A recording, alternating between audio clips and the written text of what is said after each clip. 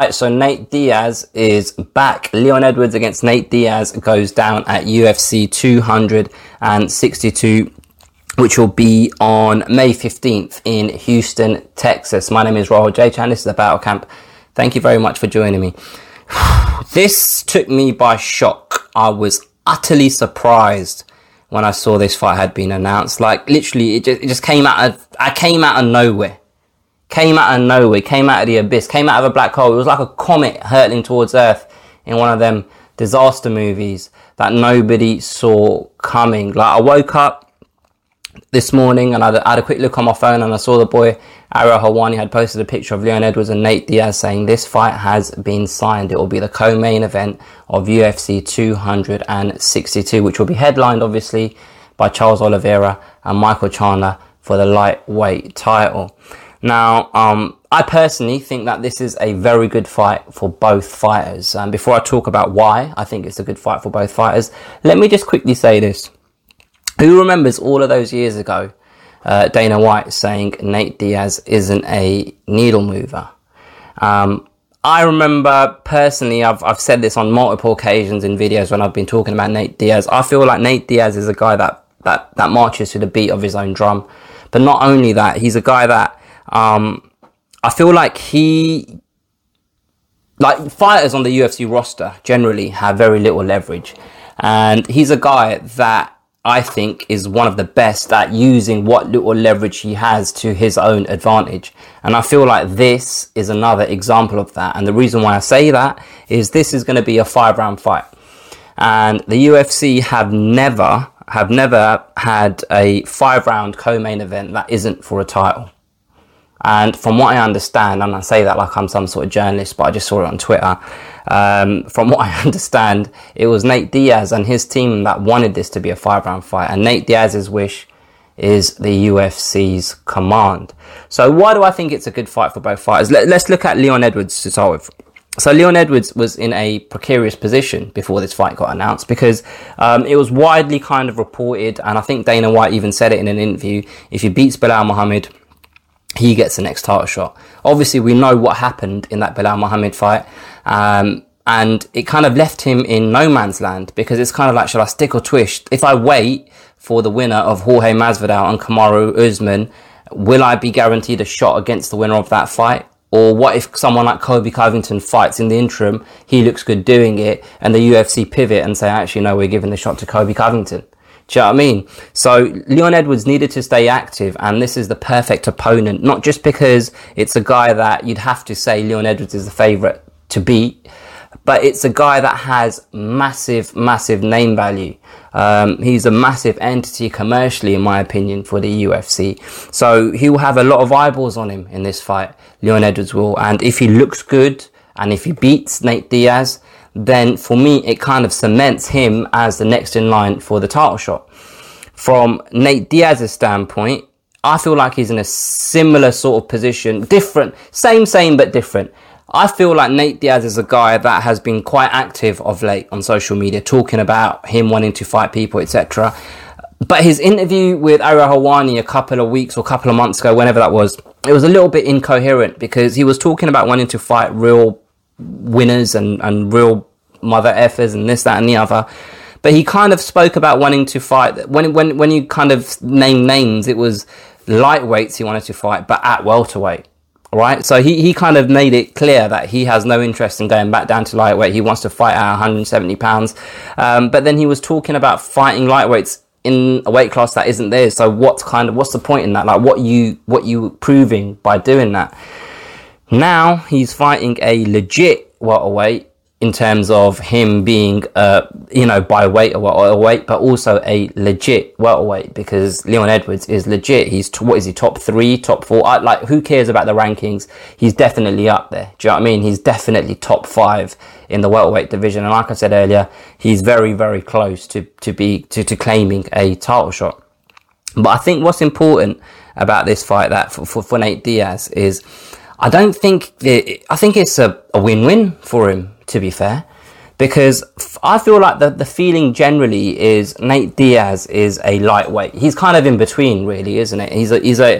He looks best at lightweight, but he kind of doesn't want to cut all of that weight. Size-wise, the welterweight division fits him, but from his skill set and just the way he fights and how his strengths aren't really conducive to fighting other welterweights, because his weakness is his grappling and wrestling, and those guys generally that are good at that in the welterweight division are physically stronger than him, so they're able to kind of manhandle him and just negate any kind of strengths that Nate Diaz has as a martial artist, right? But the reason why I think this Leon Edwards fight is good is, firstly, like I've just said, he's legit, he's top 5. So if he loses to him, no shame in that. Secondly, out of the guys that are in that kind of bracket of the top 5, top 7 lightweights, I think this might be the best matchup for Nate Diaz. Because Leon Edwards, although he's a guy that likes to get in close, tie you up, clinch, hold you up against the cage, throw elbows, etc., etc., he's a more kind of rounded martial artist. He's a guy that is happy to stand as well. He's not just this single track minded guy that just wants to get close, hold you, take you down, push you up against the fence, and just turn it into one of these fights where you just nullify Nate Diaz. And we've seen that happen in the past, right? So style-wise, I think I still don't know whether it's a winnable fight for Nate Diaz personally, but it's a less risky fight compared to other people in that division. But I think the most important thing in all of this is, like I said, Nate Diaz just needs to get out there. And the timing of this fight, I think, is very, very important. Because this fight happens about 3 or 4 weeks after Kamaru Usman faces Jorge Masvidal. And I think that is key to why this fight got made and when it's happening. Do you know what I mean? Because you'd have to, if you're a betting man, you'd have to bet that Usman's going to beat Jorge Masvidal. And if Nate Diaz loses to Leon Edwards and he doesn't get completely outclassed, and he shows signs of some good offense and whatnot, then that fight against Jorge Masvidal for the BMF belt, I mean, what would it mean if they both come in off losses? But, you know, it is what it is. A rematch against Jorge Masvidal would then be in play, right? Obviously, if he wins, things change. I'm not saying that he's going in there to lose, but if he does lose, worst case scenario, if he does lose, Jorge Masvidal, if he loses, is right there. Conor McGregor against Dustin Poirier, that's happening in July. So he's in the orbit for that as well. So if Conor McGregor goes ahead and loses again, that trilogy fight is there for him as well. But it's very difficult to make these fights while you're standing on the sidelines. And the last time you fought was in 2019. So you need to get into the race. And that's what Nate Diaz is doing with this fight. And win or lose, he'll have options coming off the back of it. And another thing that he said in that interview with Ara Hawani is that he wants to be active this year. And in order to be active, you can't really wait for the perfect opponent at the perfect weight at the perfect time. You've got to look at the landscape and say, this is when I want to fight. What is the best option for me at this moment? And obviously for Nate Diaz, he feels like the best option for him is Leon Edwards. Another thing that I quickly wanted to mention, and going back to my original point about Nate Diaz being a needle mover, I was talking to my mate, the redneck truth spouter. So he mentioned to me actually a couple of weeks ago that he was looking to book a ticket to go to this event because he's from that sort of area. He's in Texas, right? So hold on. I've screenshotted it and I've emailed it to myself what he said, because it was quite interesting what he said. This is not junk.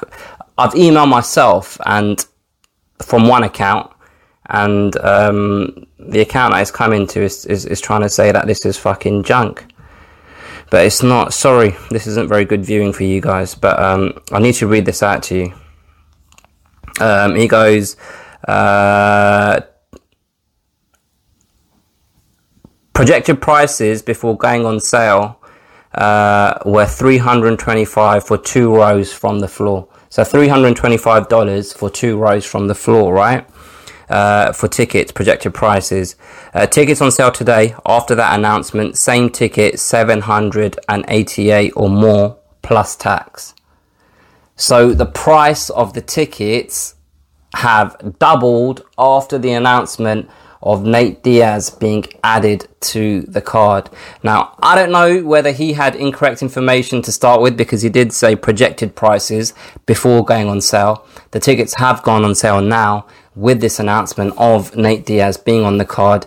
And I tell you what, I would have loved to have seen what would have happened if tickets went on sale for a week or so and then Nate Diaz got added to the card, and then what the ticket sales would have looked like after that. Do you know what I mean? But that's just another example of Nate Diaz's pulling power. So yeah, I'm excited, man. I'm looking forward to it. I'm not sure how competitive the fight itself is going to be. Obviously, I'll talk about the fight in more detail closer to the event. This is just more looking at the fight, why it was made, and just the announcement in general. Let me know what you guys think. What do you think about the fight itself? What do you think about the stuff that I've said in this video? Feel free to leave a comment below. If you've liked the video, hit the like button. If you didn't like it anyway. Share it with a friend. Subscribe to the channel if you haven't already. I will catch you guys next time.